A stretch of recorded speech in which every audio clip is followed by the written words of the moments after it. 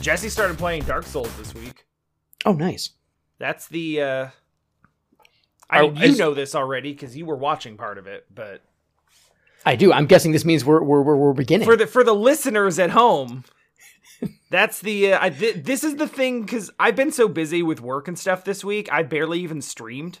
I had to play the actual game for the podcast on stream like last night, because it was just like, I don't have time for stuff this week. Let me just say for all you dear listeners, be thankful he streamed it, because Contra Hardcore, I suppose spoilers for the second half of the podcast, is just... They read the title, it's fine. Okay, because it's super rad. Yeah, it was a fun stream for sure. Are you going to put it on YouTube? I've not really played much of anything this week. Yeah. So... Except for some sports titles. Well, we'll get to that in the next week or two. But yeah. I've there's not much that I've done this week. So the big item on my list is Jesse started playing Dark Souls. And she's really likes it. And she's doing great, right? Didn't she do really well from what I saw? Like the gargoyle bosses, right? Yes. That's kind of tripping her up right now. But honestly, my understanding is that that's one of the hardest bosses in the game for most new players. It is. The Bell Gargoyles are a very difficult boss for new players because it's one of the first ones that requires you to keep an eye on and manage two different things at the same time. And the relatively small battlefield. Yes. That you can fall off of. That you can roll, right. Or be knocked off of. Can they walk off it? No, because they fly. Because they can fly, yeah. The Taurus demon from earlier, which you also fight in a fairly narrow corridor. You do, It's like a castle rampart type of thing. Like along the top of a wall. Mm-hmm. It's a bug, and it's not supposed to work this way, but there is a trick where if you get him to jump in just a certain spot, he kind of lands on this crack in the wall and just kind of slowly slides off to his death. No. And when I did my Punch Girl run in Dark Souls 1, I had to go through the Asylum Demon and Taurus Demon, both without a weapon of any kind. Oh yeah, that's right. And so, fun fact about Dark Souls is that unarmed damage doesn't scale at all, so you just do 2 damage every time you hit something. Oh. And that resulted in me having to... my winning run against Asylum Demon was 20 minutes long of me just having to, dodge attacks and then hit him for, 1 and 2 damage in the butt. And it took just 20 minutes of basically almost perfect play. Nope. Because he has, 1,000 hit points or something like that. I don't even know. Probably more than that. Yeah, because you're supposed to be hitting for 50 damage. Yeah, it's a lot. So I had to do that, and then Taurus Demon is stronger and faster and harder to do perfectly. Yeah. So I was like, oh boy, yeah, no, we're not doing this. This is miserable. So I just kept going and trying to bait out the glitch kill, and I got him to just jump over me and fall off the side of the wall. That fight, that would have been miserable to do just with one. I started trying to do it legitimately, and it gives you the opportunity to do the plunging fall attack. Yeah, which gives gives you a decent chunk of bonus damage to start the fight. And I did it and did less than 1 pip of damage, and I was like, no, because it's supposed to do 20 to 30% of the health bar. And it did a thousandth. Yeah. It did 1%. And that's the strongest attack that I had. So I was like, yeah, okay, we're done here. There's an easier way to do this. Okay. But it was, it maintained the integrity of the punch run because I didn't use a weapon, and that's what's important. I'm proud of you. I'm proud of me too. Anyway, this isn't about me. Right. Jessie has actually... So she was inspired to start because our friend Kay of TK&M started a little unofficial race impromptu challenge thing with her friend Ravi, and they both stream and they both don't know anything about Dark Souls, and we're just talked into like, you know what, let's just do it. For the new year, we're just going to jump into this and we're just going to play Dark Souls. And we're just, not knowing anything about it, we're just going to go into it and, all we know about this game is that it's really popular and people say it's hard. Yeah. So they went in knowing that and nothing else and have just tried to, learn their way through it. And Jessie saw that and was like, hey, I'm doing this too. I could do that. I think I could do this. And she's right. So she burned through the first two bosses and basically all of Undead Burg in like one stream. Jeez. And we've streamed it. All right, so we've streamed it like 1.5 times since then. Yeah. But it literally gave her a migraine on Monday. So we've been a little bit, we had to take a few days off of that because we were like, okay, maybe streaming it 3 days in a row was too much. The Dark Souls migraine. She says it was the food, but the food was like the most, it didn't bother me at all. And it was like chicken and potatoes and a vegetable. Hey, if she wants to say it's the food, okay? I mean, we don't know. It's a migraine. There's different triggers and none of them make any sense. But yeah, she it literally she had to stop and she was getting really close on bell gargoyles. And I think the next time she picks it up, she'll probably just bowl through them. No problem. The one attempt that I saw, she had or one of the attempts that I saw, she didn't she just about kill one of them? She killed one of them, but she killed one of them and it killed her at the same time. Yeah, that's right. The thing is, she can handle one. She's got that no problem. The problem is handling both. Yeah. Yeah, so once one is gone, it's going to be one down. Easy mode. Yeah. Well, maybe not easy mode, but I have no doubt that once she's able to get one of them down, she will have no problem with the other. Yeah. So that's cool. I think she would have gotten it, but her head was starting to bother her and you could see her starting to lose focus here and there. And then we had to stop before she got there, but it's happening. That's cool. So and the thing is, even though she's had a hard time with Bell Gargoyle, you can kind of see, it's the cool thing about Dark Souls is when you're losing, you can see growth. Yeah. You can see okay, you're still not getting this fight down, but as you do it and get better at this fight, you are learning skills that are transferable that will make you better at future fights. Yeah, for sure. So you're not just struggling on this, you are struggling against the game's mechanics in general. Yeah. You're basically just struggling that's just Dark Souls. Yeah. It is a struggle. So, to me, she's looking at it I can't do this. Yeah. And I am looking at it you don't even realize it, but you are getting so much better at this game right now. And it's going to eventually pay off. And what usually happens is, from what I've seen, when people play Dark Souls, they have that one boss that they get stuck on for a while. Them. And then they blow through the next, 3, no problem. Mm-hmm. Because everything that they learn to beat that one boss is a skill that helps them through all the rest of them, and none of the rest of them stick them as bad.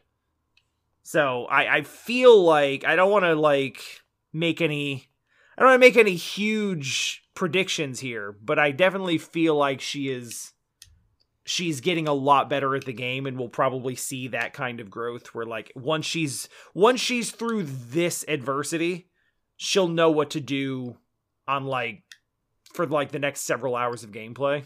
Yeah. And it'll feel good. It'll feel good for her because she'll know that she's doing better, and it'll feel good for me because I'll be proud of her. Yeah.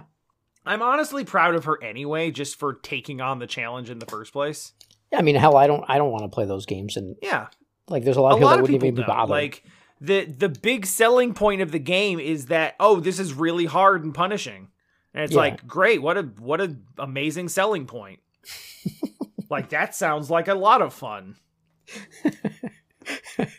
I have to admit, I am kind of enticed by Elden Ring just because I don't really want to play it. I just want to see the story of this one. I'm wondering how Mr. Game of Thrones, if he adds anything to this, if it makes it interesting, or if it's just like, oh, okay, it's just, some more Dark Souls. Like I wonder about if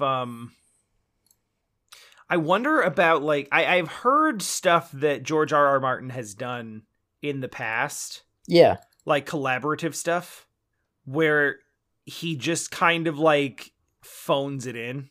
Yeah.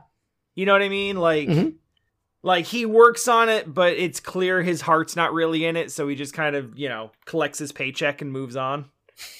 I have heard that he has a propensity to do that sort of stuff. So I wonder if the story of this game is going to be similarly, yeah, phoned in sort of. I get it.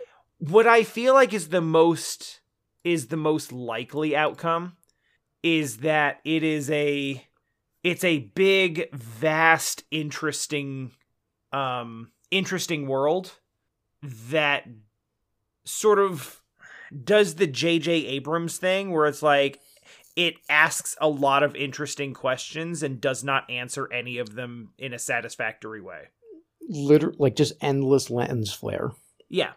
It's just endless like, oh wow, what's going on here? What is that? What's going on? What's happening? And then just like whatever, here's the boss. Cue credits. Yeah. But at the same time, I am someone who has typically not really engaged with Dark Souls lore in the first place.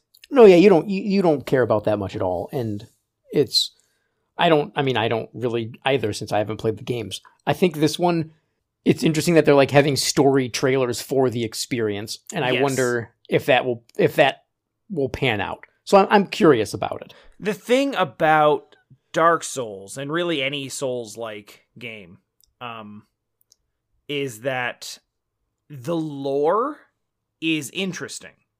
The story of what's going on is interesting if you are willing to do like dissertation research level, investigation on what the hell it all actually is. If you go to all the trouble to read all of the materials that the game puts in item descriptions, because that's where the game's story is told, is on the descriptions of things you pick up over the course of the game. Yeah. If you're willing to do that legwork and read all of that and keep notes and put it all together, because it's not like there's a compendium where this all comes together or anything. If you're willing to go digging into all of it, it's actually a very cool, unique, interesting world with lore that is like lore and creatures and ideas that are entirely unique to its, mostly unique to its own environment. Like a lot of fantasy stuff just borrows from Tolkien and the elves and the dwarves and the orcs. And this doesn't really draw off of any of that. Like its most obvious inspiration is Berserk. Yeah, that's what I heard. I actually within that it's not like exactly the same. Okay. it really is doing its own thing, and it's got its own lore and its own way of handling stuff, and I think that's really interesting. The game does not tell you a story. It presents you with a series of gameplay challenges, which I enjoy, and then gives you some supplementary reading materials if you would like to learn more about it. Yeah, that's what I wonder if they're going to change that aspect. Yeah, of Elden Ring. And I think that's probably Sekiro, which I like a lot and is my favorite FromSoft game.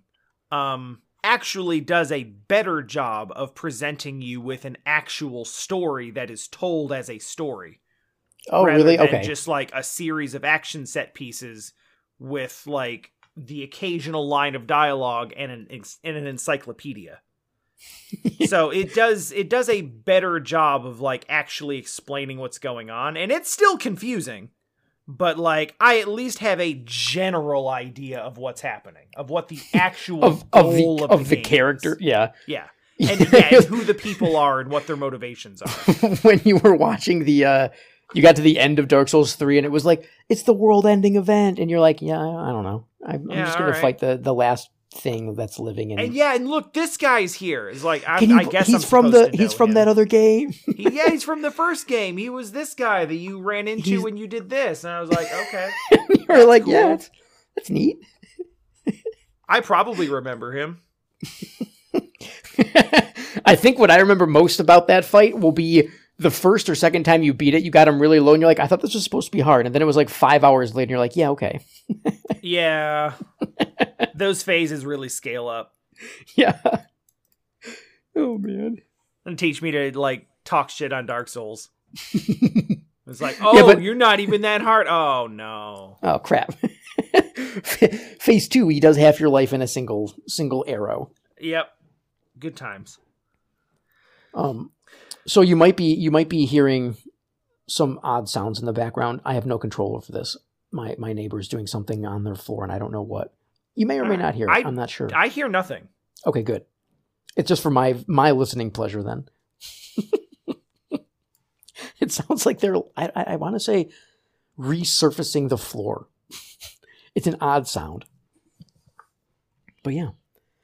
Elden Ring. I'm looking, no worries about the sounds. I can't hear anything. But also I am looking through our mail. For this week's. Hit me with it. I'm trying to find where we are because I kind of skipped forward last week to do the like best games of 2021 that we played, and the lovely message about Lufia. Yeah. Oh, that's right. There was actually a follow up to that message from Zach. And this was a story that it's still about Lufia. And it's from Zach about Lufia. I responded to him and thanked him for writing in, and he responded to me and shared this story, which I wanted to share with you specifically because I thought it would resonate specifically with you because of the way that you are about, like, how do I put this? Friends with your stuff. Okay. You talk about, like, your friends just bringing their own controllers because... Yeah, because I was like, hey, you gotta wash really your hands. You're really hawkish about, like, do not eat Doritos and then touch my controller. Yeah. So this should cause significant cringe on your part. All right, so here we go. If you'd like a funny story related to this, I have one. My brother and I bought the old SNES cartridge of Lufia at a clearance price at one of the now extinct video game stores. Years later, we allowed a friend to borrow it. What followed was why we developed such clear-cut agreements before lending out any game ever. We didn't know this at the time, but this friend was one of those people who would just yank cartridges out of the SNES instead of ejecting them. Oh. There's a button for it. Yeah, there is. It's right there. Yep, it's right on the top of it. It says eject. And this friend just didn't do that and just grabbed the cartridge and ripped it from the... Oh my god, it's got little things that hold it. Why? What a monster. So of course it broke. Yeah. And we expected him to replace it. He tried to just give us what we paid for it at the clearance price. And we eventually had to get his parents involved because it was back in about 2000 or 2001. And finding one was already difficult, and the price of the game was already starting to go up. Oh yeah, for sure. So yeah, that scarred my poor 13-year-old heart. And after that, we set the groundwork for clearing things beforehand on what is expecting when we lend out a game. So when Dragon Quest 8, the PS2 one came out, I was in college and I had the strategy guide for it, and there was a person in the dorm that was friends with my buddy Kyle. And he was like, "Oh, can I borrow the game and the guide?" And I was like, "Yeah, sure, I play it. That sounds nice." And I didn't think anything of it, right? Mm-hmm. He gave it back to me, and I was out of the room when it happened, but I guess he said it in there and just ran out of the room, and Kyle was like, "What?" And he picked it up and was like, "Oh God, Tom's not going to be happy." And so when I got back, the game was fine, the case was fine, but the strategy guide was actually just tattered. Like, the whole binding was removed. I was like, what did this person do to the guide?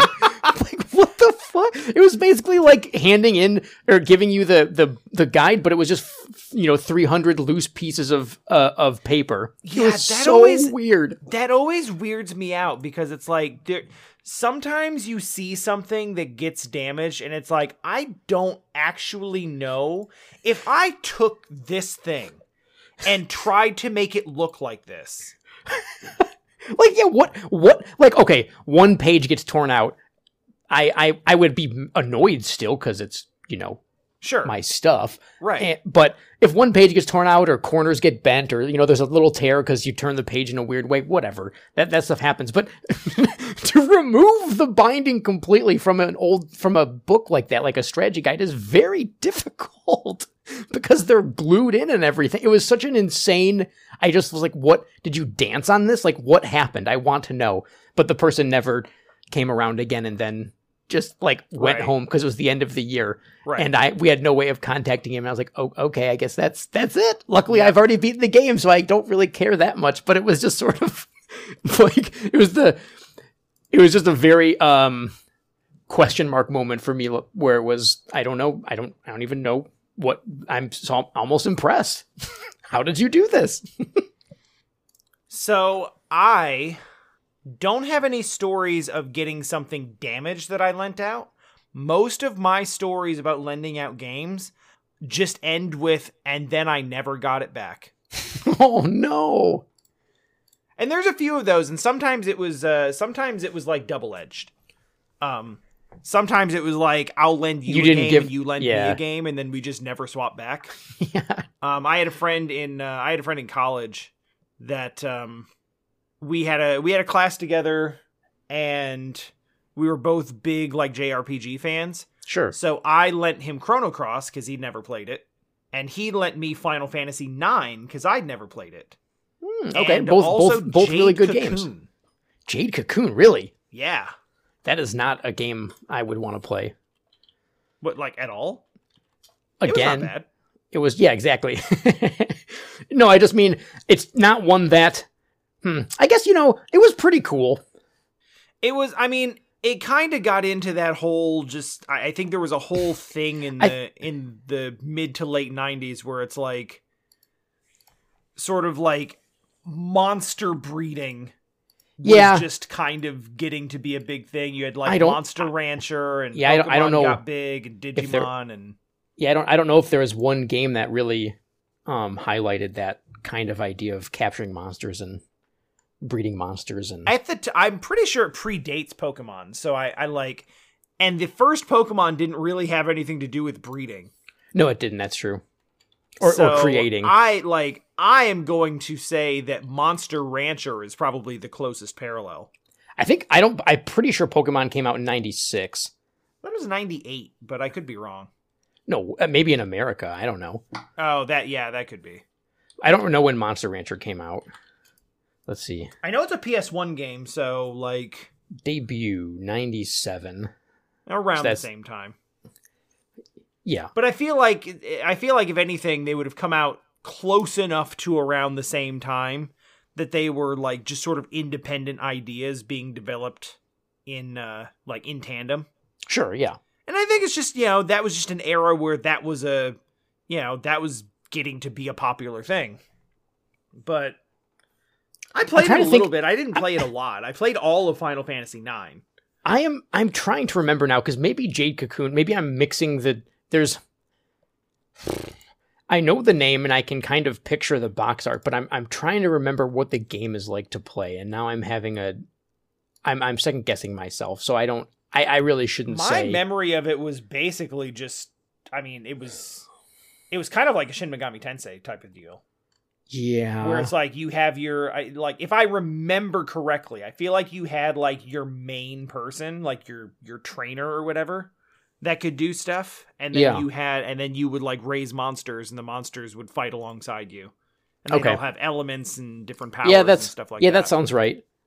I think there was a second one, I want to say, also. There is a second one. This I know. I don't know much about Jade Cocoon, because I didn't play it that much. And then it got caught up in, like, before I realized that I was just collecting games, there was a time in my life when I thought that trading games in was a good idea.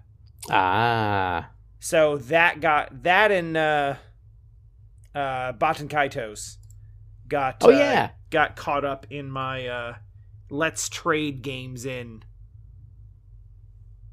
era, which only lasted about 6 months, but I lost some good stuff in that 6 months. Yeah, that's it's that moment where you're like, oh cool, I'm getting $1 from GameStop. yeah. Well, it was around the time that I was actually working at a game store. Okay. You got baited in by your own and I was working there system. And I was like, oh cool, I could get this. Mm-hmm. And like I can get this, and I'll just trade this, and this to get it. And I got like you get like a bonus and a discount, and it seems like a good idea at the time.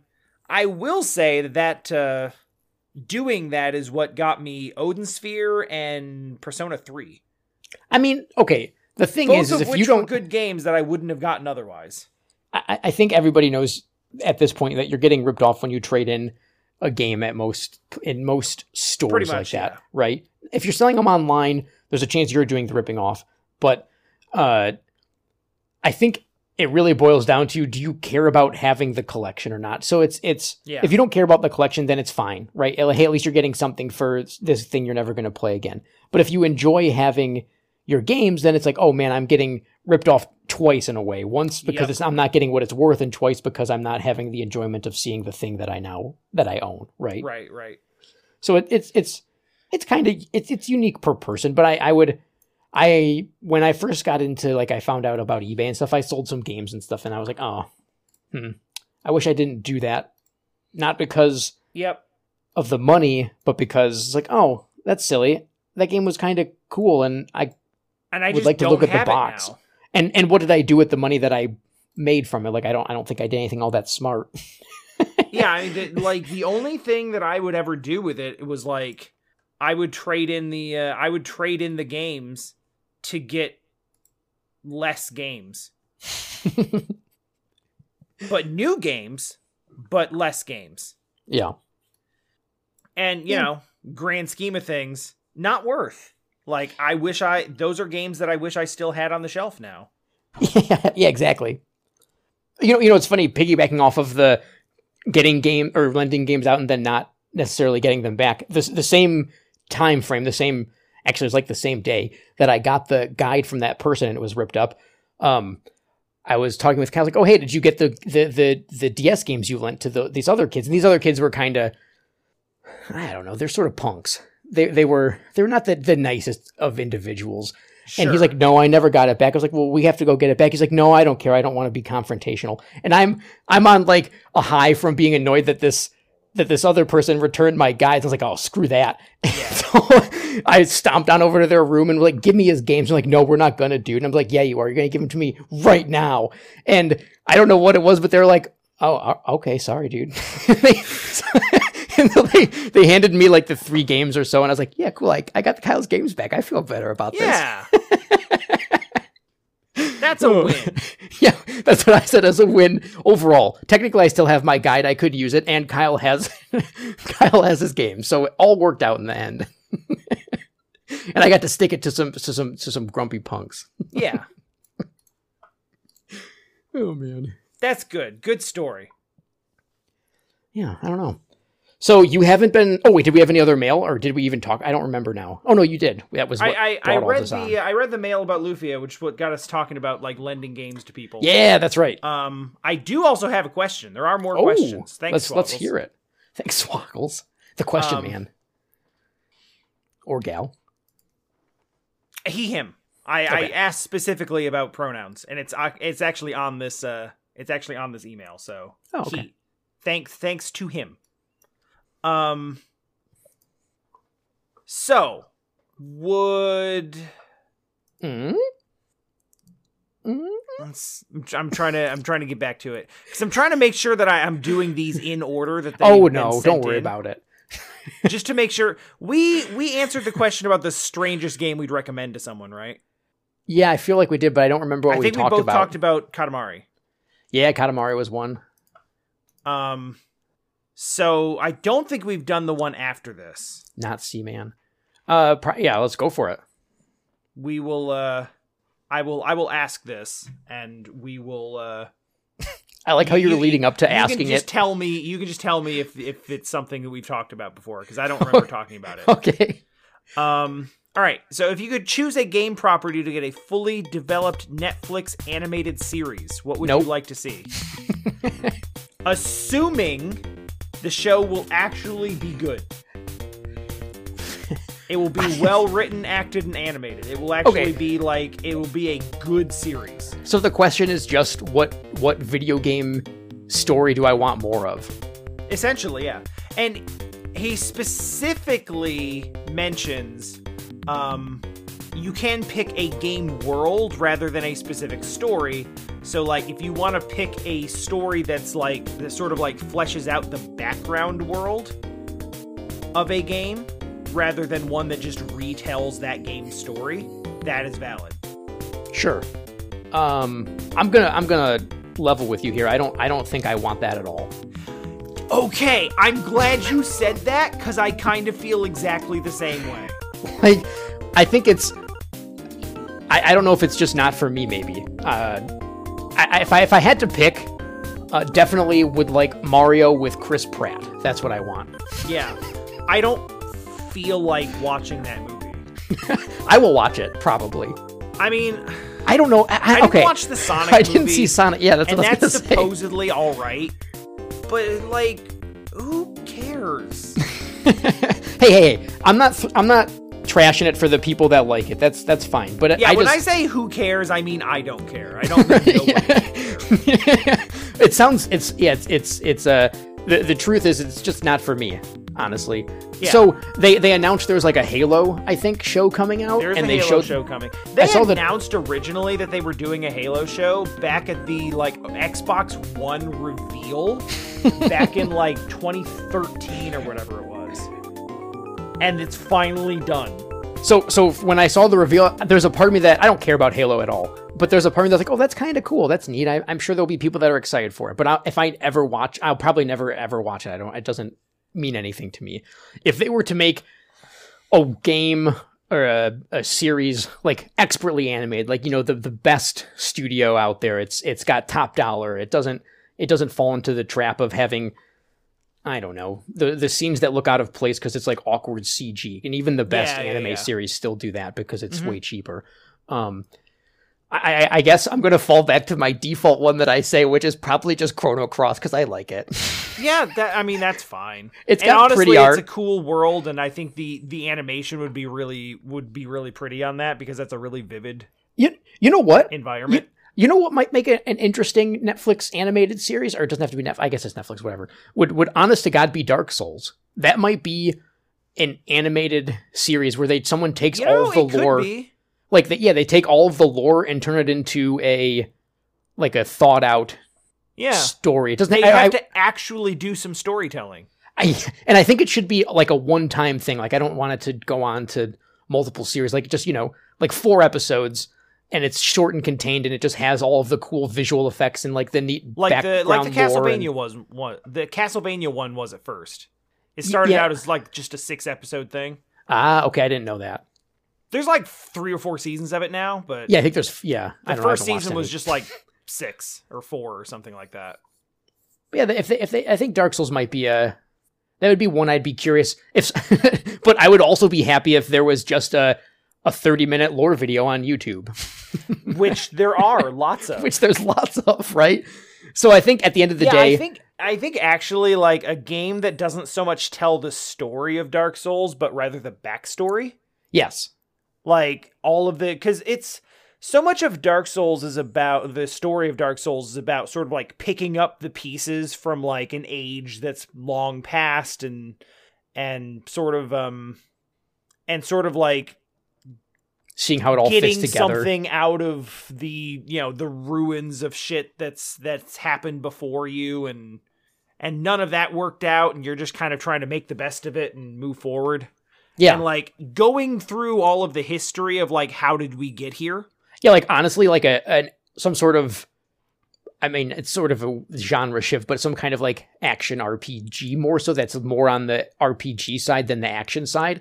Where it's talking about the background story to me, I would enjoy, or even just like a short film where it's like, how did we get here? Like what caused this? And then they could even do like a background of some of the different creatures and stuff. I don't know. Like that to me would be super cool, and I would not watch it.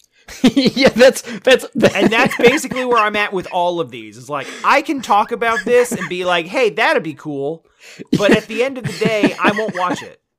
I won't watch any of the things we're going to discuss here. And that's not because of them, that's because of me. You know how many Netflix series I've watched in the last year?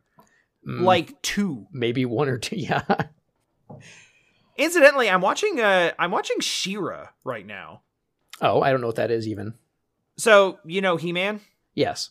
Okay, so She-Ra is the female parallel to He-Man, and it was a thing in the 80s, but She-Ra. There's a reboot of it, an animated reboot of it on Netflix, and it's actually really good. Oh, that kind of the art style reminds me of vibes. Yeah, and it reminds me a bit of maybe I'm mixing it up, but the reboot of the Carmen Sandiego. Oh yeah, I forgot they did that. Didn't they? They did they did Voltron, I think, too. Probably. I watched some of those. Not all of them. That's cool.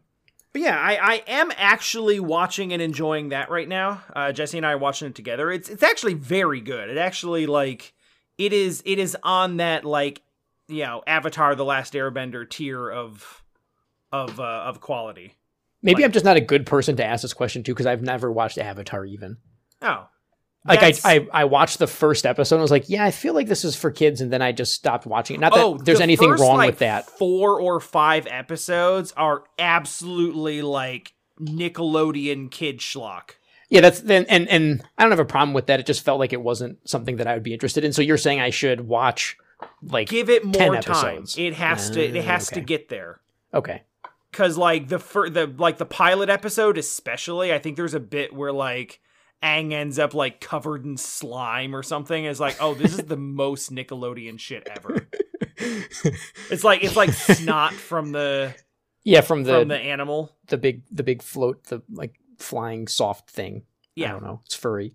It looks cuddly. I think they call him a sky buffalo or something like that. His name's Appa. Yeah, that sounds right. But yeah, the first couple of episodes, I had the exact same feeling. And the funny thing is, I went through kind of the same experience with I kind of went through the same thing with Avatar that I'm now going through with She-Ra, where it's we were hey, I hear really good things about this. And so Jesse and I were you want to just start watching it and see what the fuss is about? And we did, and then we watched the first episode or two, and we were that's all right. And then we just didn't watch it for a while, and then we came back and we were like, you want to give it another shot? And we watched a few more episodes. I was like, oh, that's pretty good. That's cool. And it's still, I like that. And it like still wasn't quite there. And then we'd come back and just like, you know, it's like, it's good enough to keep watching. I don't see why everyone is like fussing over it, like making it such a big deal about it. And then all of a sudden it's like, oh, we just watched 10 episodes in a day. Okay. Okay, we're in now. All right, we just watched the whole season. Okay, now I can't wait to watch more of it. That's cool. The thing with She-Ra has been almost exactly the same, where it's like we watched an episode or two, and it's like, it's all right, sure. And then, you know, we have progressively watched a little bit more in each watching session. And then like this week we've watched like a dozen episodes. And we're like 6 episodes away from finishing it. And Jesse's like, when are we going to watch more? When are we going to watch more She-Ra? Yeah. She-Ra and Dark Souls, please. So that's the caveat to talking about any like Netflix series adaptations is like, I think these would be cool, but I will not watch them. Yeah, and realistically, maybe like I hear the Castlevania thing's real cool. I watched a little bit of that and then dropped off of it. I'm not watching The Witcher. I'm not watching Arcane. Yeah, I'm not watching. I did watch the Dota anime just because I play a lot of Dota, but that is not a good anime. I didn't realize there was one. There you go. So I watched that only because I've spent so many hours playing Dota, and I watched it while doing other stuff. So I honestly don't think I really even watched it. So you didn't really watch it so much as you just had it on. And I looked up when there was like a lot of yelling to see if anything interesting was happening. Man, I totally get that because I watch YouTube like that sometimes. Yeah, so I didn't really watch it, but it was on, and I would probably throw like if there was a Metroid show or like you know there was a new Metroid show on Netflix, I would totally watch it, but I don't know if I'd watch it. Yeah. And that's probably where I'm at with a lot of this idea. Also because it's an impossible question in a way, right? Because they're never going to get like here's $100 million to make this totally excellent. Right. And you kind of have to go on the assumption of like, yeah, no, they're going to do it justice though. And it's like, will they? Yeah, right, exactly. Are you sure? I mean, supposedly, Arcane is actually really good, but Riot the animation in that looks great. Riot also has infinity dollars. Well, and Riot, unlike Valve, is happy to put their face in front of their properties as opposed to being like, whoa, hands off the keyboard. It's up to you guys to sort this out. Yeah. So that's I'm curious about that show, and I was thinking about watching it, and then I don't know, I just didn't. Everybody in the world was talking about it for about 2 weeks, and now the news cycle has passed it, and we're on to something else now. I actually didn't know it was being talked. Is it? Were a lot of people talk? I'm really out of. Oh yeah, it was very popular. Okay. I think it was like one of the top shows on Netflix for a while. Oh, holy cow! Or if not like the top one, like top 5 or top 10 or so. I'm sure it was as exciting as that. The live action series that they made an anime about later, Cowboy Bebop. Oh yeah. I saw some screen grab of That just makes me sad now. like I'm not happy that it got canceled, and I'm not happy that Jesse and I watched like 4 or 5 episodes of it and just don't. We didn't hate it. We weren't like, this is bad or terrible. We just watched them and just don't have any interest in watching the rest of them. To me, it falls squarely in what I was saying earlier, where it's like, oh, that's cool, but I don't care. Yeah. It's I like, watched it out of morbid curiosity and just, I just... I guess people were upset because the screen grab of the final episode was Ed, and it was weird or something. I don't know. Or it was like an introduction to Ed. And yeah, I actually watched a clip of Ed's like sort of introductory scene. Yeah. And here's the thing. The actor who plays Ed does everything they can trying to bring that character to life. It's not their fault. that kind of weirdness does not translate to live action. That is the hardest part for me when thinking about anything live action that was not live action to begin with, is that, especially when it comes to anime or video games, but especially anime, is it doesn't even translate well sometimes when you're doing, like, you can have world-class English voice actors trying to do the type of character that works well in Japanese, and you're just thinking, God, this is hard to watch because it just feels wrong. It doesn't fit the cadence of the way we speak or how sentences flow together. And so when you get it to live action and then you have to deal with people's movements and things too, it's that's even weirder, because you can't do that. You can't have like the surrealness of animation where it makes sense in an animated world. Like bending over backwards, like doing this whole like C bend over her head and typing on the keyboard with her toes over top of her head. Right, yeah. Like that doesn't that's not a thing you can do. Humans can't really do that. So like Ed's weird like rolling and sliding around on the ground and jumping from wall to wall, like it just doesn't work. Yeah. And like, they got a non-binary actor to play Ed, which I thought was really cool, because that's a whole thing. Yeah. And I was like, hey, that's great. And they really do everything they can to make that character something that works in live action, and that character does not work in live action. Yeah, and that's the fault. It's not that it's I without even having watched it, I don't think the fault is, and even the one that I watched Death Note. And yeah. I mean, that was bad in live action. But it was almost not the fault. Well, it's partially the fault of the writing, for sure. But a lot of it just comes down to this doesn't translate well to live action. Stop doing it. Yeah, like animation and live action are different mediums. I feel that way. Just in the same way that like video games and movies are different mediums. You cannot just do the same thing in both places and expect it to translate. It's not going to hit the same. I think it's important to state that we are clearly wrong, because Disney is doing that for every single one of their movies. like there's no doubt about it.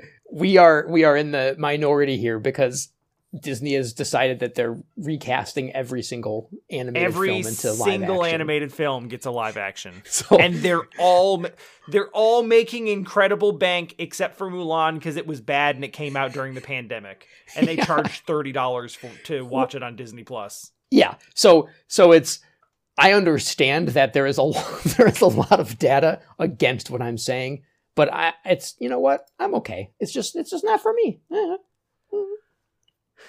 Yeah, I kind of feel the same way. You know what you might actually watch live action adaptation of? What? Contra Hardcore. I would watch if they just make Contra Hardcore into a movie and just make it the dumbest movie you've ever seen. The dumbest 80s nonsense imaginable. Shot for shot remake of all of of the best playthrough of Contra Hardcore, with the bosses that aren't supposed to be in that playthrough there. Just the video game with live action. Sure, I would absolutely watch that. Who would play Deadeye Joe? I don't know. I don't have a clue. What it'd have to be like a Bruce Willis or something like that. Oh, yeah, actually it would. This is one of those instances where Don't make it live action. Make it an anime. If you're gonna make it, that's what I want. To answer Swaggle's question, I want Contra Hardcore as the most badass, highest budgeted Netflix animated series. The story's irrelevant. None of it matters. Just give me that mouth-watering like action where the scenes in One Punch Man where they really amp up the arts, and you're just like, the one I always think about is the one where he's having like I think it's like the second episode, and he's having like a dream sequence about this big epic battle against all these dudes who keep popping out of the ground. Yeah, yes, yep. And it's like still stands out as like one of the most jaw-droppingly brilliant like action sequences I've ever seen animated. Take that studio, give them way too much money, and have them make Contra Hardcore the film. It doesn't need to be a series, actually, just a film. Yeah, yeah, it could work as a film. That would be, oh my god, because yeah, that would be a good time. So anyway, dude, yo, this this might be the game that we look back on later this year, and I'm like, yeah, this is my favorite game this year. It's gonna be hard to top. Last week, I said that it's a long week. It's been a long week. Last week, I said that Shinobi 3 might be like the best game that I played on the Genesis. Oh, I forgot. I literally forgot about Shinobi 3. Yeah, that game was great. Like, last week, I was pretty sure that I was going to say Shinobi 3 was the best game I played on the Genesis. Yeah. And 1 week later, it has competition. Yeah. Like, dude, Contra Hardcore is so good. It's weird. This was a really awesome game to play for me, because so I had it as a kid, and I remember playing it as a kid, and I got to like Lawnmower Man, the dude that brings you into the computer world. The virtual world, man. And I never got past that part. That's a tough boss. Yeah, and like I said before, where I would play the game, I'd die, and then I'd just do something else. And so I never got good enough where I could learn his patterns, because it took a long time to beat, I guess. Or I was trying out different characters, because I'd never had a main. I played Brownie the most, but we'll talk about that in a minute. Yeah. So to actually play through this game, being able to use save states, and I gotta say, that doesn't even feel like cheating this time if you save state at the start of a level, because the Japanese version of this game had unlimited continues, and you could take 3 hits. What? You had 3 pips of damage. Oh, that's wild. So like, the game is so much more fair, which is also why the game's insanely unbalanced. Like, this game is freaking hard. If I can say this game one more time in quick succession, the Contra Hardcore is unbelievably hardcore. It is insanely unbalanced. Yeah. Like, not just in the way that like between the different characters, the characters are not balanced with each other. The weapons are not balanced with the stages. The bosses are not balanced. Like, nothing is balanced. There's a mid boss in stage 4 that has more health than I think anything else in the entire game. No balance. Oh my god, the animations are such a treat in this game, because like the robots do their little jiggly arm dances, like they all do it. It's so much fun. They all do like jiggly arm and leg things.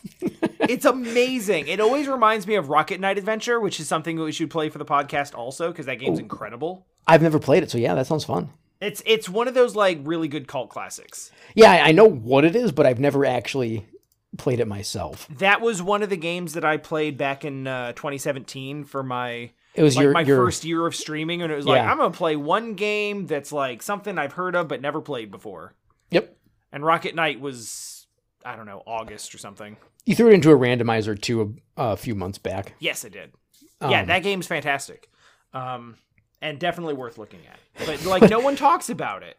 But seriously, if you go and play Contra Hardcore right now and you save state at the start of every level, you're actually not cheating. It was just you're having the original developer intended experience. You can even give yourself 2 rewinds, because you were supposed to have 3 health. So if you rewind twice in a stage, it's not even like cheating. I suppose it kind of is, because you don't lose your gun, but whatever. This game has the best bosses I've ever seen in a Contra game, in most 2D action games like this. They're just so. This is almost like Shadow of the Colossus Contra game. Bosses are never, like, to me, Contra bosses are never the fun of the game. No. Contra bosses are like, they all just follow there's the wall/door boss. Mm-hmm. You know, there is the ship boss. The rocket. There is the face and hands boss. This game has like 4 face and hands bosses. It does. But yeah, this is like boss rush Contra game. It's totally this nuts. This one also has a robot trying to suplex the train that you're on. Oh my god, that robot's so mad, and the train's like not having it anymore. The train doesn't give a damn. It doesn't even slow down. It tries to do the whole riding, or like Spider-Man stopping the train or the giant ship, and the train's like, nope, we there ain't no getting off of this train, robot. And there's so insanely many frames of animation on that. It is wild. It looks so cool. I loved playing this game and finally beating it. It was so much fun. And when I accidentally had found that secret exit to stage 3, is it? The one with stage 3, yeah. And that was what sealed the deal for me, where I was like, Dean, you have to play this game. This secret exit where you fight some sort of weird amalgamation of Belmont and a Japanese singer in an arena boss rush, listening to a ridiculous rendition of Vampire Killer. Mm-hmm. Like, what more do you need to know? Also, you get sucked through time when you beat it. Yeah. Sure, why not? That's like, it's like, that ending specifically is like, oh, wow. Was Duke Nukem out at this point? Because this feels extremely Duke Nukem. Yeah, it does. Like, that feels like what we're doing here.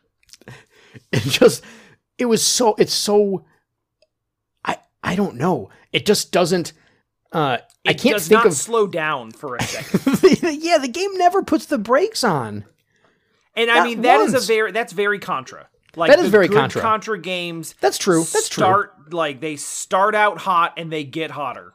But okay, so I played Contra. I didn't own Contra 3 Alien Wars on SNES. I didn't either, actually. Contra for me was like, like original Contra, and actually Super C is the one that I had played the most for the longest time. Okay. But they're both NES games, so yeah, I never played 3, and I did play 4 when it came out, which is also incredible. Yeah. Yep. So I played 3 at a friend's house, and I would go over there and we'd play it every time. We actually ended up beating 3. And what I remember about 3 are the levels, and I was like, oh, the levels are kind of interesting. Like, that's sort of what was fun to me about the Contra, was going through the levels. The bosses I didn't care so much about. Sure. And when I had hardcore as a kid, which I thought it was Hard Corpse. Yep. And understandable. But then my dad was like, no, you say it like this. Like, oh, cool. That's neat. I didn't know. And then you're like, oh, now I get it. Yeah. So I don't know why, but I always just pictured it as the inferior Contra game, and I never gave it too much outside of the fun opening stage and the couple of bosses that I would get through. And that was about all I did with it. I don't know why it always sat in my memory as the weaker of the two. And probably because Genesis and console bias. Yeah, it must have been. That's the only thing I can think of. But the weird thing is, I also had kind of an experience with that. So I actually tried to play Contra Hardcore years ago, and I played through like the first stage. Was like, I don't like this very much. I don't think this is very good. Yeah, I think this is a bad Contra game. Yeah, and that was your take when I suggested that. Sorry, go ahead. I don't know why it is that I thought that specifically, but I think that the reason why I came into it with that perspective, I guess, is because the reason that I heard about hardcore on the Genesis at all is because of the Xbox Live Arcade game Hardcore Uprising from Arc System Works, which is probably the best Contra game ever made. I was gonna say that you have waxed poetic about that one to me before, and But that is an Arxis game. That is Arxis doing Contra. Yeah. Like, there's so much in that game that is like, you got double and triple jumps and air dashes and... I mean, it's Arxis. And, I think there's a parry function, I think. There's all kinds of bullshit. Is there seriously? There's something like that. There's some crap. kind of advanced defensive maneuvering. It's been a long time since I played it, but it has a lot of stuff to it. Is that available anywhere other than like a 360? I don't know. I'd like to find out. I would like to play Contra. I think you can get it on the Xbox One. Because they like some of the games on the store have been like sort of ported. Oh, okay, yeah. I actually don't know much about it. You can get it on Xbox One. Okay.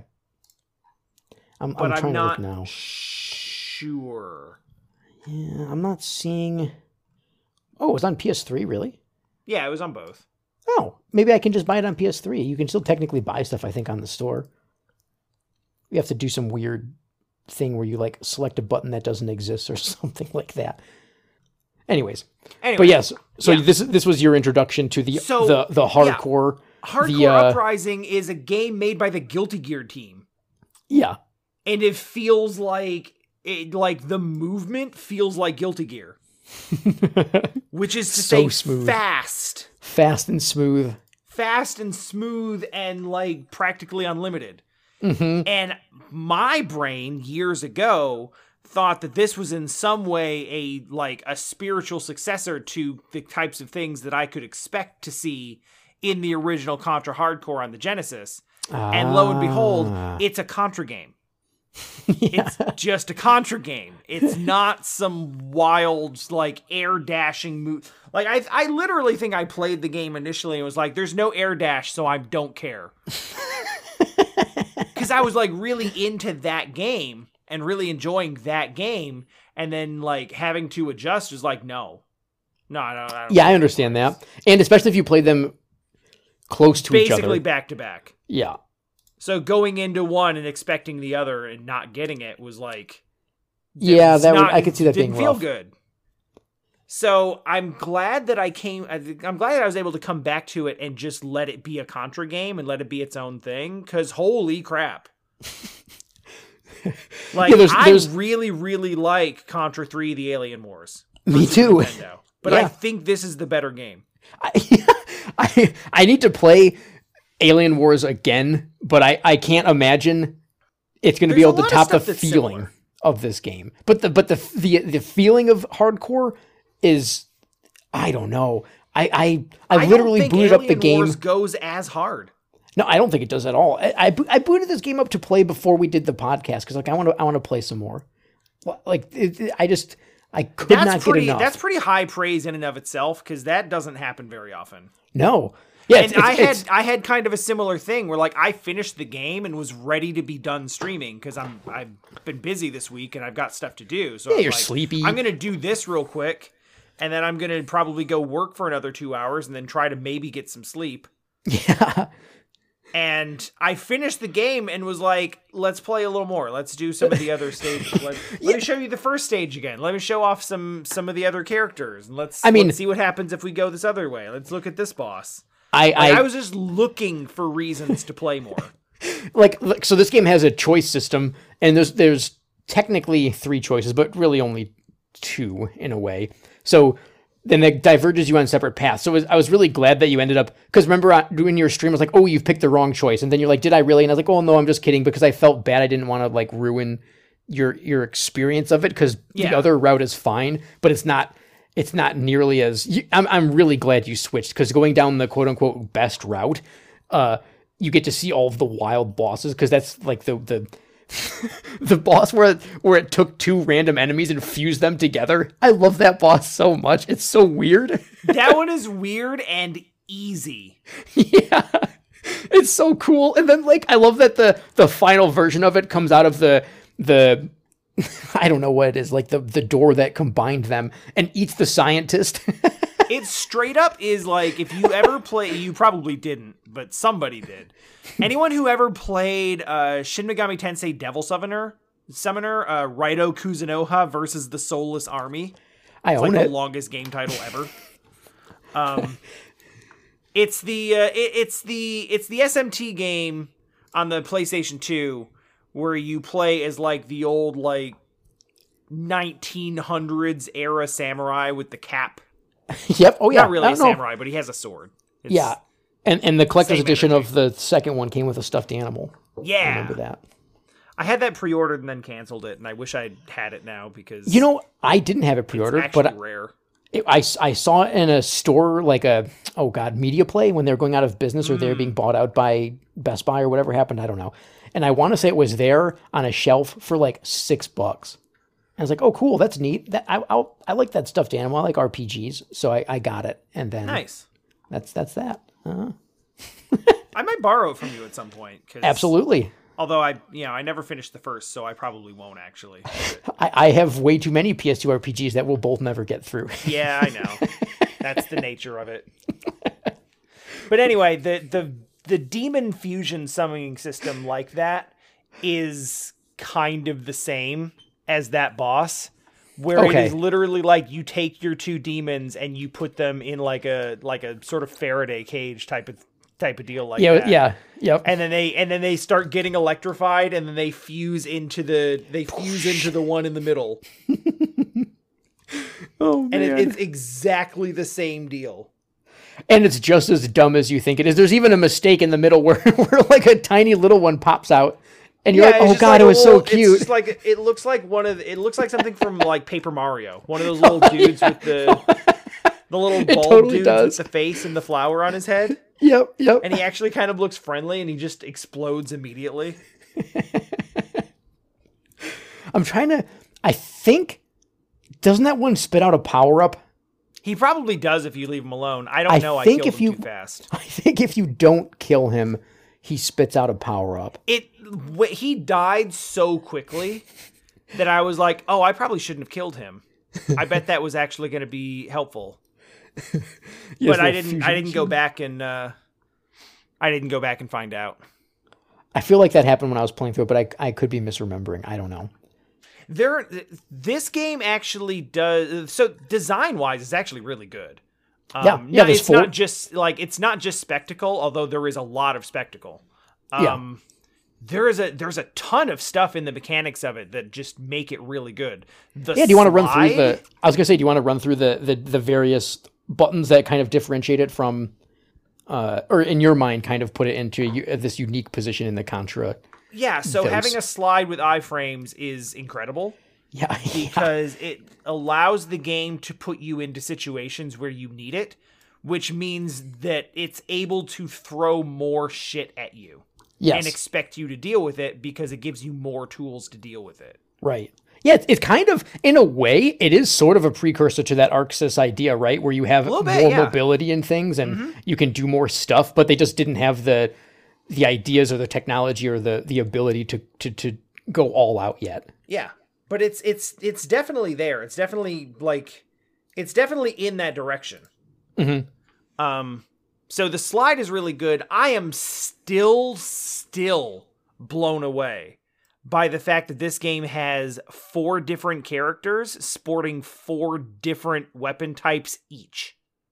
Yeah, it's so much. And that they're all completely different from one another. Yeah, that's what I was going to say. It's not only is it 4 separate weapon types, it's 4 unique weapons across all 4 characters. There are a few that are kind of similar. Like everyone has at least one that's homing.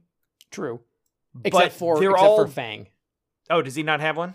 So Fang's the weird I played one. him the least, so. So yeah, so Fang has like, I don't know, I guess it's like the Vulcan cannon on his arm where it just sprays the screen with giant circles and they're bullets or something. He has the power punch, which is extremely close range, but you didn't get to see this one, I don't think. But it's like he makes the punch animation, then out of his fist just comes a giant explosion that you can't aim up or down. It's just left and right, but it's just punching. And then he has the flamethrower, and then he has the psychic blaster, which is the one that you have to tap, and it shoots like a little ball of energy. But if you hold and charge it, it becomes like a Mega Man-esque Mega Buster move that does a ton of damage.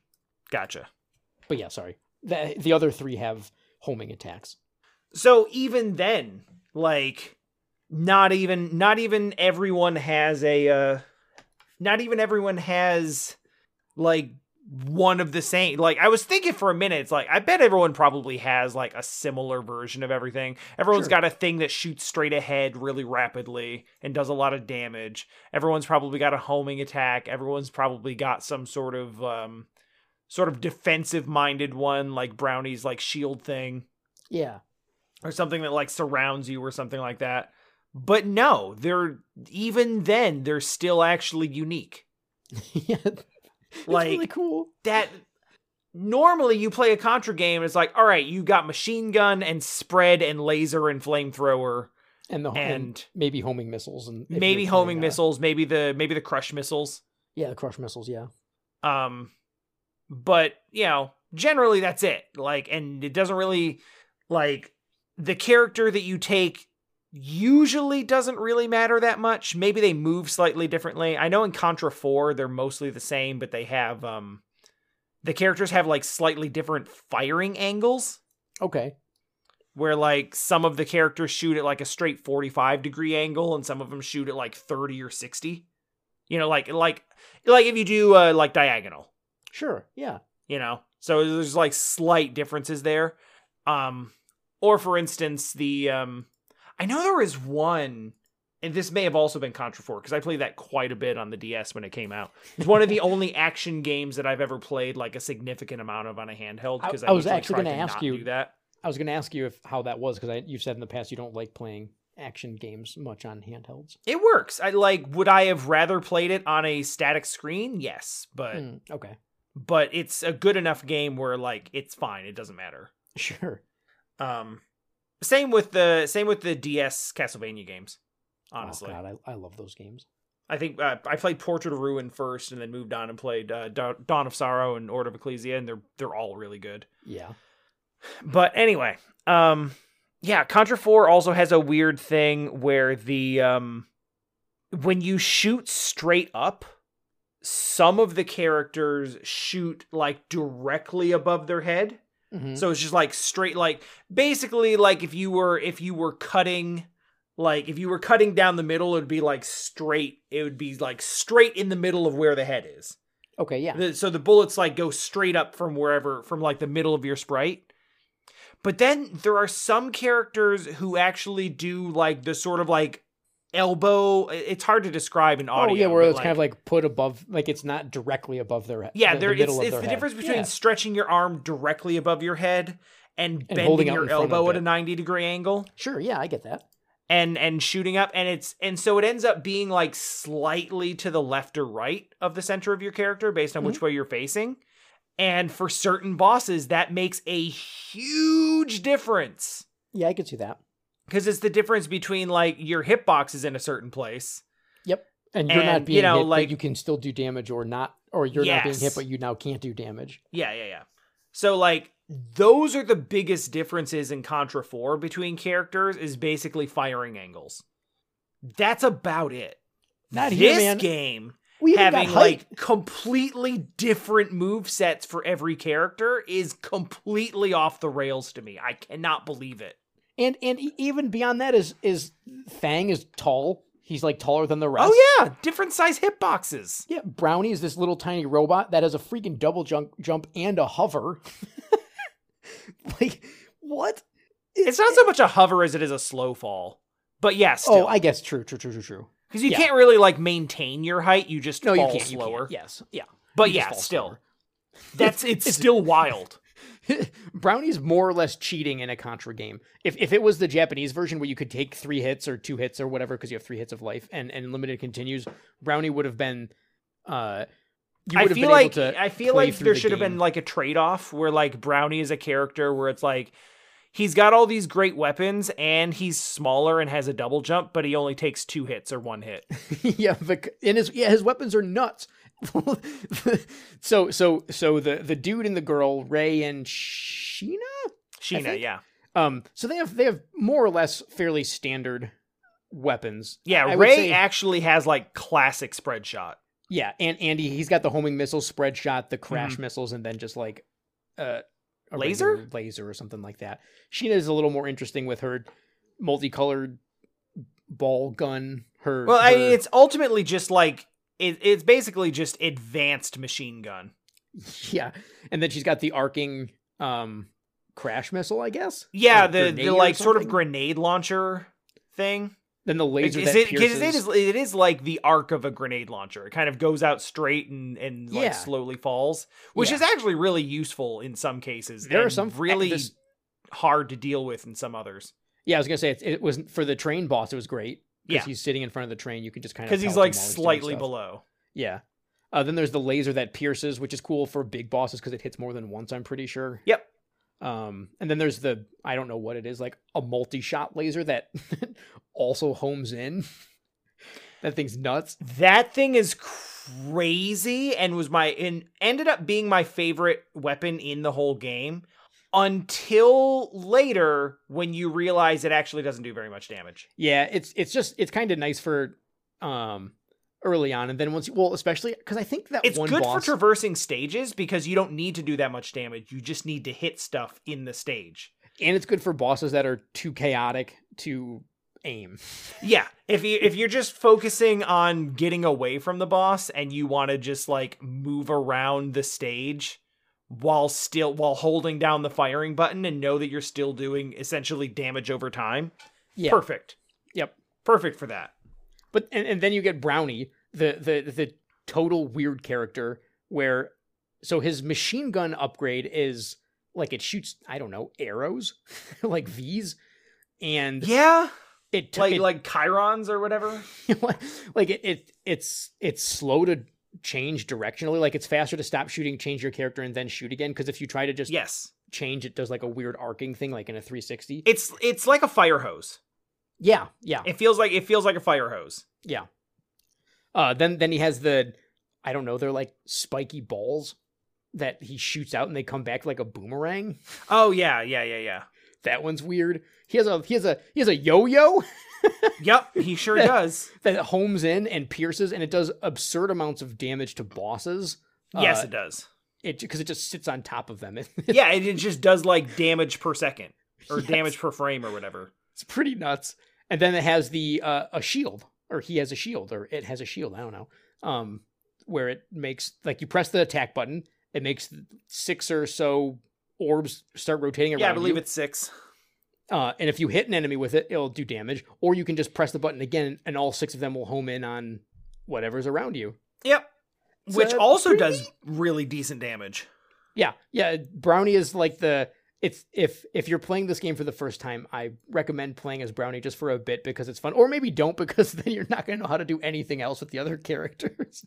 Well, I mean, you can learn them over time, but I will admit that like my introductory experience with this was like I tried Sheena first and then I tried Ray.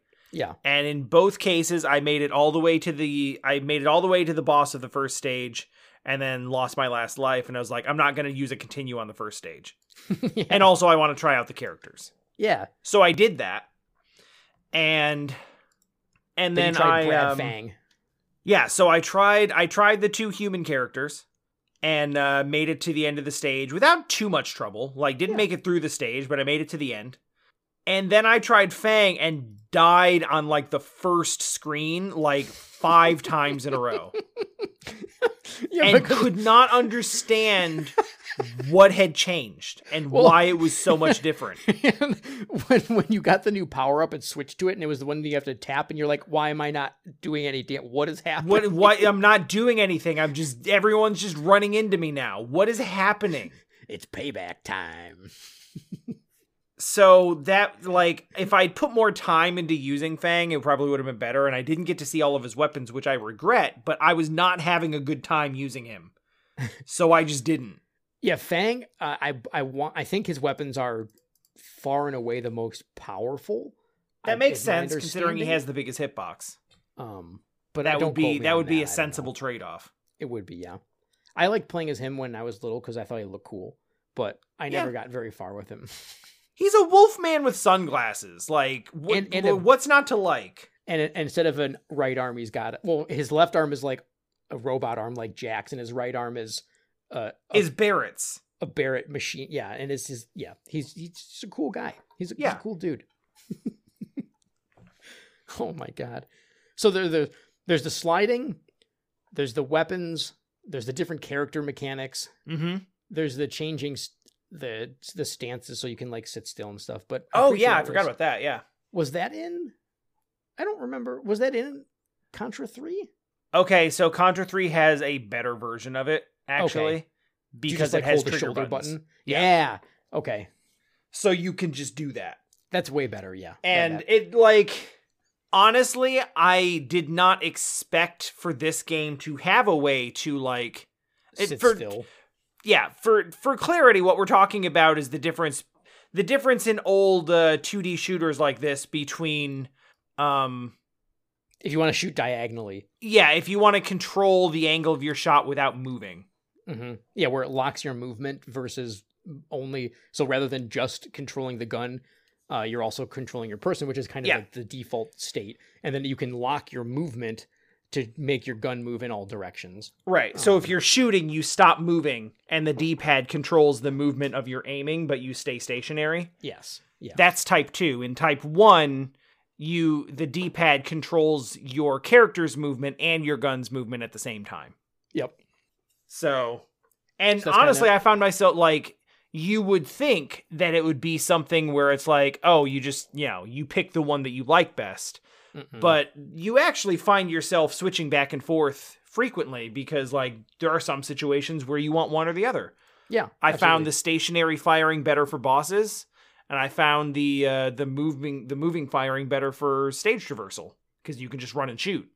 But whereas bosses are kind of just like you find your spot that's safe and then you just start firing. And you don't want to move from that spot because you're squeezing your hurt box in between a couple of these projectiles. So but the way that you have to do it is you have to so you have 3 buttons because it's a Genesis controller. Yep. And one of them is jump and one of them shoot.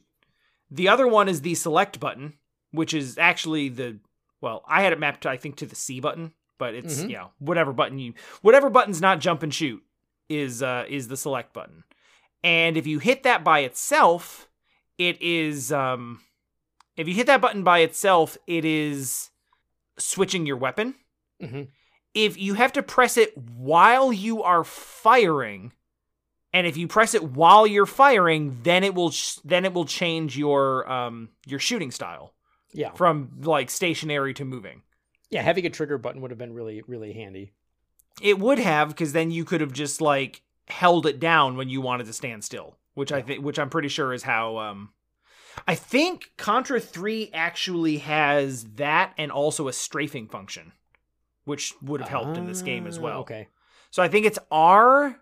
So it's like, if I remember correctly, and it's been a while, so I may be complicating it and confusing it with something else, but if I remember correctly, I think the R button holds you in place so that you can shoot without moving and aim your gun in 8 directions. Yeah. And I think the L button locks your gun in place and lets you move around.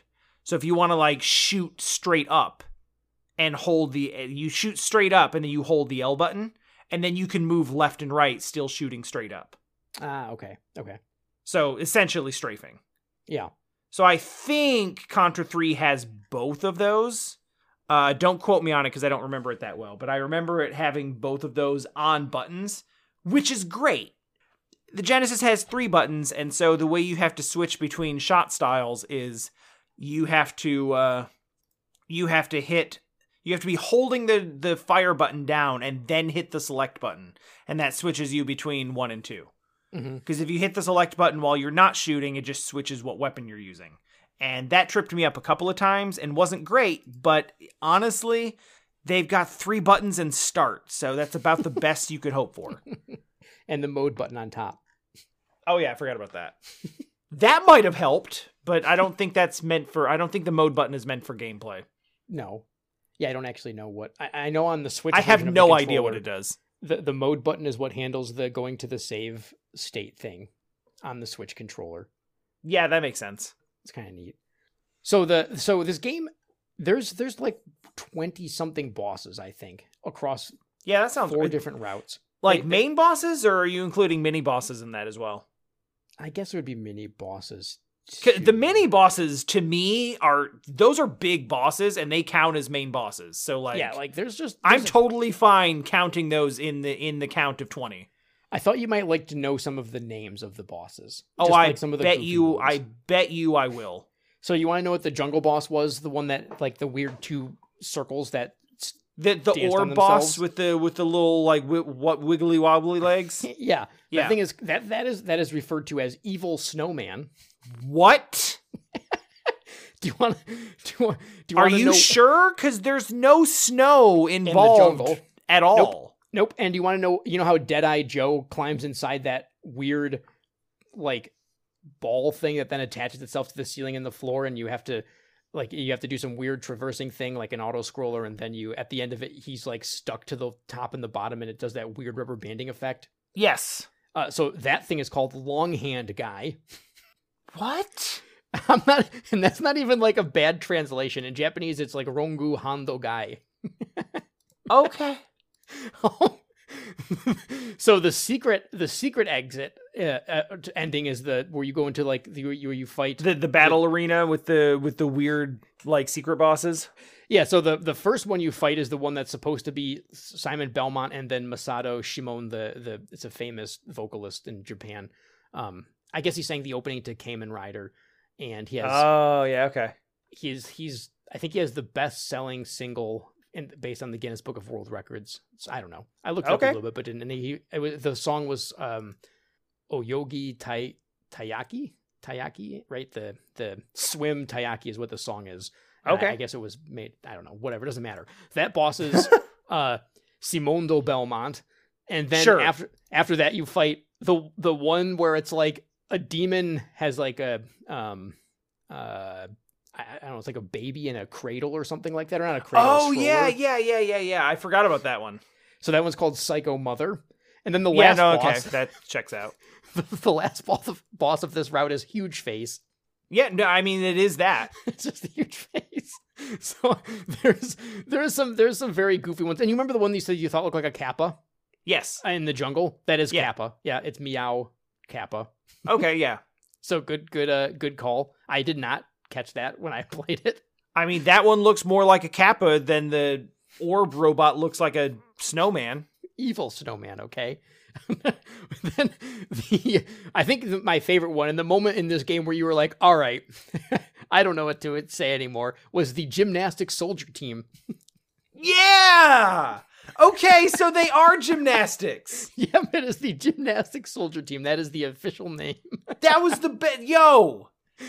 One of the last bosses that I fought in this game was just a bunch of dudes who just like jumped into different configurations and then started shooting at me. They were like they like turned themselves into a wheel and started rolling by like grabbing onto each other's like hands and feet. And like, I don't remember, what's the middle one again? Is it the one where they were just like tall and walking back and forth and the guy was... No, that was the pyramid. I don't remember. Yeah, there was the pyramid, and then I think there was one where they just where they bend. Where it does like a yeah, it's just a big tall tower, and they just do like bendies back and forth. It is such a joke boss, and it was a slinky. It was a slinky, yes. And then I fought Goku. And you fought Goku, yeah. That guy's just that ending. Shoot, which one is that? So that was the bad ending, I think. I mean, it didn't seem that bad. Well, no, but you surrendered, and I don't know. Oh yeah, something else. Like it was a sad ending for like you didn't get the justice ending for Deadeye Joe. Deadeye Joe just gets squished. He just gets smashed because he's like, I don't need weaklings like you. He dies either way. It's just it's just a question of who does it. One's in glorious combat, okay, and it's by his own free will. Except he does let you out of the train in that one. That's kind of hilarious. Where he like you surrender and so gives you a gun. You're in prison. You're on the train prison, and then Deadeye Joe breaks you out. And he's like, "Don't think I'm doing this because I care. I want to be the one to kill you." He just Vegeta's you. He absolutely Vegeta's you. And then what about the okay? I love that. So when you were streaming it and you got to the boss where it's like the 3 robots and they fuse together in various formations, everyone just agreed that it was one of these people's, like it was in their middle school, their childhood sketchbook, and they're like, yeah, this would be really cool. Yeah, it's like the whole game just feels like a bunch of nerds just like doing their, hey, wouldn't it be cool if? And then just they got to go make a video game about all of their dumb nerd shit. Yeah, exactly. And it's great. All of the dumb ideas that they had, all of the like, hey, wouldn't this be sick? Like, they just got to go and make that. And it just makes me really sad because Konami used to have so much heart and so much soul where people could just go in and just make something that they thought was cool because they thought it was cool. Yeah, exactly. And that's what this game is. That's really what summarizes this game, right? It's just people having fun making a video game that they're like, this will be really awesome. Players are going to get a kick out of this. Oh man, what if we have them fight transforming robots, or just how about we just have a weird stage where a giant robot's running at you? I mean, it's just a good This time. Giant robot is going to try to attack a train and you're on the train. Yeah, that one. Here's a bunch of soldiers that just come out. You can almost hear them doing the like hup hup hup hup. Oh, yeah, absolutely. You totally can. Well, they're just like jumping onto the pyramid. Like, how did that happen? I don't know what happened. We're like, well, we need a transition. Oh man, what if we had a gymnastics team? Yeah, and gymnastics soldier team. And it makes it better. It makes it better that the big bad guy's like, oh, I can't believe you got past them. No, it's right. It's like, it's not even just a random thing that happens. It's like the penultimate boss of the game. He's like, they trained so hard. Oh God. Not even like some random thing that happens in like stage 3. Yeah, where no one mentions it is in the last level of the game. It's right before what you would assume is the final boss until you realize you have to fight the alien on a rocket ship because of course. Yeah. I mean, if there's one thing that is a constant with Contra, it is like at some point you will ride a missile. Yes. This is non-optional. So, the only other thing left to talk about, how did you feel about the music? It's good. Let me share with you my very good. My favorite tune, my favorite track from this game. Here's my favorite track from this game. Okay, do you have anything else to say about Contra Hardcore? No, but check out the link real quick. I want you to experience. Because I was gonna say, if you don't, then for the listeners at home also, here is Tom's favorite track from this game. Oh, I don't know if that's gonna work because it's gonna add an extra hour to the podcast. What? But the best track in this game is all of it. Oh, okay. Okay, you know what? I done. I heckin' love this soundtrack. It is I'm gonna awesome. have to go through. I'm gonna have to go like listen through on each of the stages, because it's honestly gonna be difficult for me to pick one. Dude, so the reason I even bring it up like this is that I was like, oh, let me look and see which song, because at first it was I love the Simon 1994 RD, which is the weird vampire. Yeah. But out of context, that song's obnoxious. Yes. So it's not really that great as a representation of Contra Hardcore. It's hilarious, and you should look it up. But so I was like, oh, let me see. And I started clicking through the songs, and every time I'd click a new song, I'd be like, oh, this is a good one. Oh, no, this is the one. Oh, no, maybe it will be this one. And then you get to the end, and I'm like, God, which one did I like the best? Oh, crap. I don't even know. There's a few that are definitely weaker than others, but there's a bunch that are just so much fun. There's always 2 tracks that play in on every podcast. Yeah. And the first one only plays for like 15 or 20 seconds, depending on what it is. And I try to make that one that's like sort either like one of the opening themes or something that's like recognizable from the beginning of the game, like the first level theme or something like that. Because I want it to be something that gets people excited about, like, oh yeah, I remember this game. I want it to be something that gives people a sense of nostalgia. Yeah, right? That makes sense. And then the ending theme is something where it's like, this is a really good track from the game, and I want you to hear all of it because I'm just gonna let the whole thing play until it's done. I don't know which of those is which in this case. There's one that's called like a Spirit of Bushi, which I think played during some of the boss fights. That one's really fun. There's a song called Last Springsteen. I don't know. It's just a good time. This is one of those examples of, hey, do you want to hear a Genesis soundtrack at its peak? Check this out. Yeah. That's one thing that really stands out to me too. And I felt the same way about Shinobi 3. Yeah. Is like these are games where like the Genesis sound chip has limitations.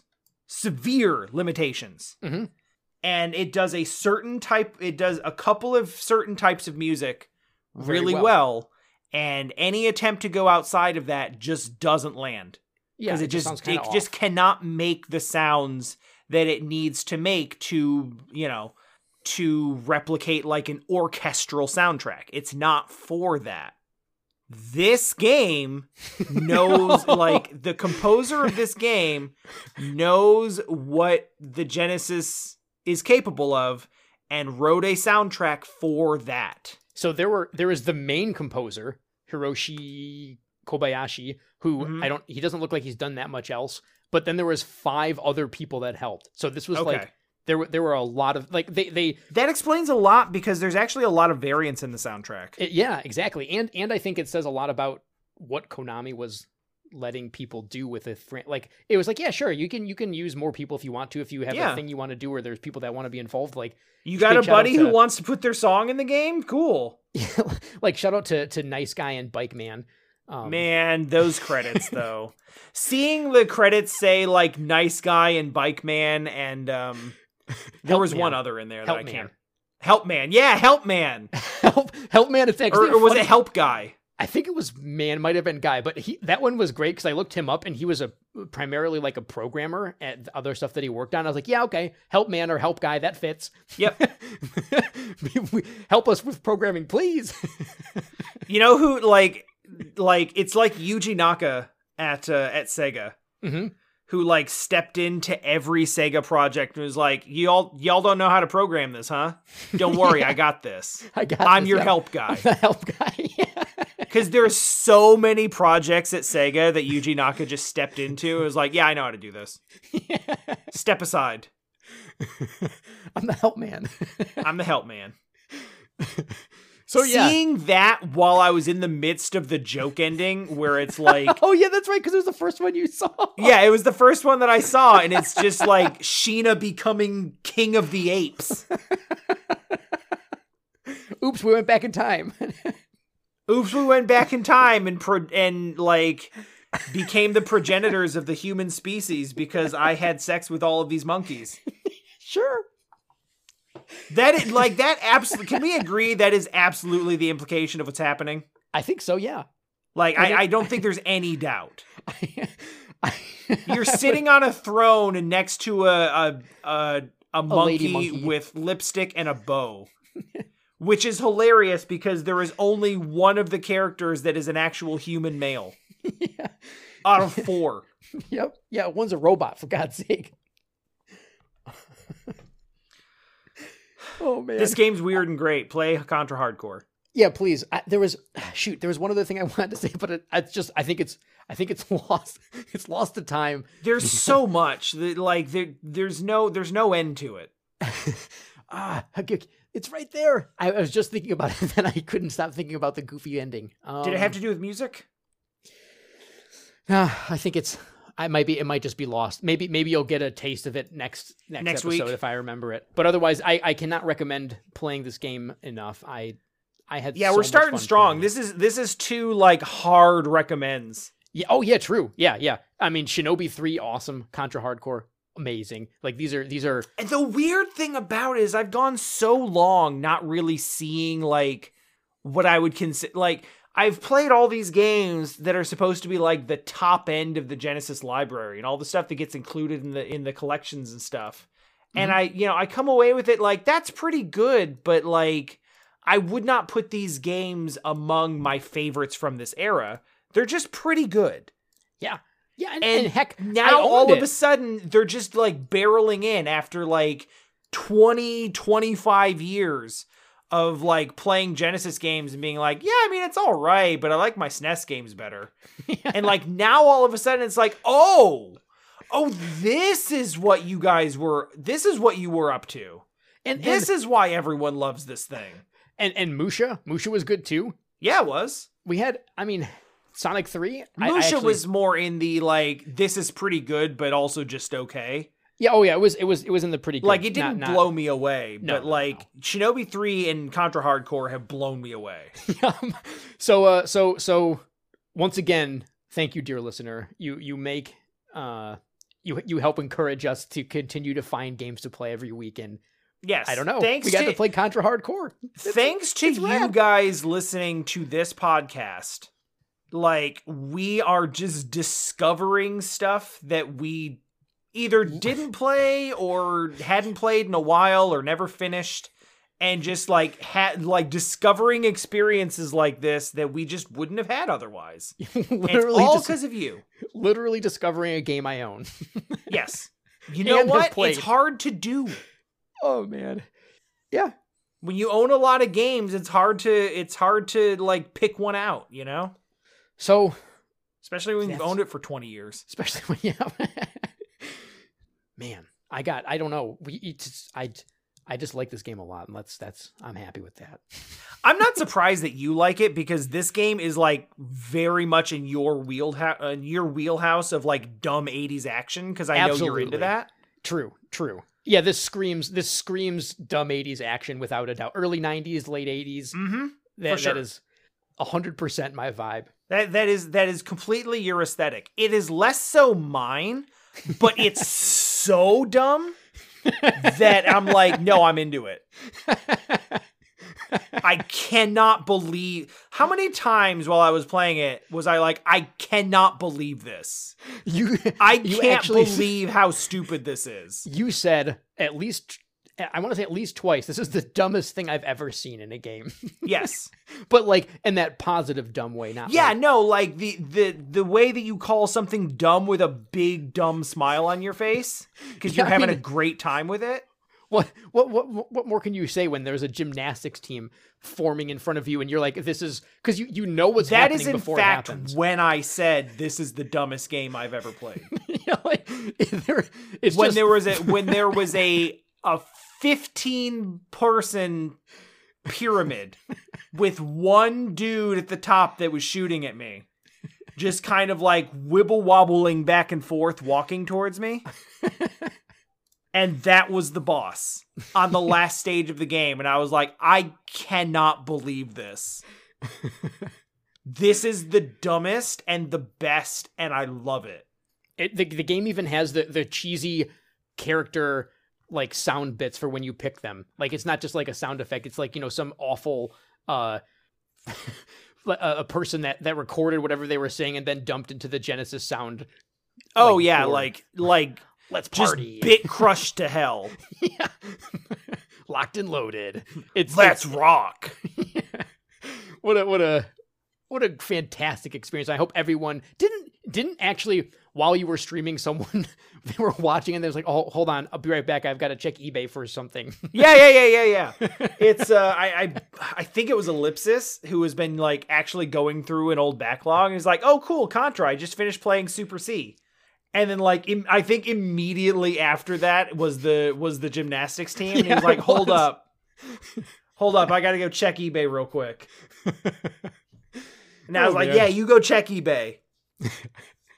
Don't pay scalper prices, but like, yeah, hey, I will be on the lookout for like. I haven't been to a used game store to buy like old games like that in a long time. Oh yeah, and I probably won't be for a while because like. Space is a thing, and also I'm not really going out to a lot of COVID places right now. Fair. Freudian slip. But yeah, like eventually I will get out to another game store, and I will be on the lookout for if I can pick up Contra Hardcore for a reasonable price, cuz like that's worth having. I should say that I played it on the Switch online service if I didn't, and it was great. I didn't have any problems. I don't know if there's been emulation issues for some folks and stuff, but I've heard there have been some issues, but like I've heard that the emulation issues have been more on the N64 side of things. Yeah, I haven't heard much about the Genesis. But I don't know. Yeah. I haven't been paying that much attention to it. So you can party right now. You can hardcore party right this second.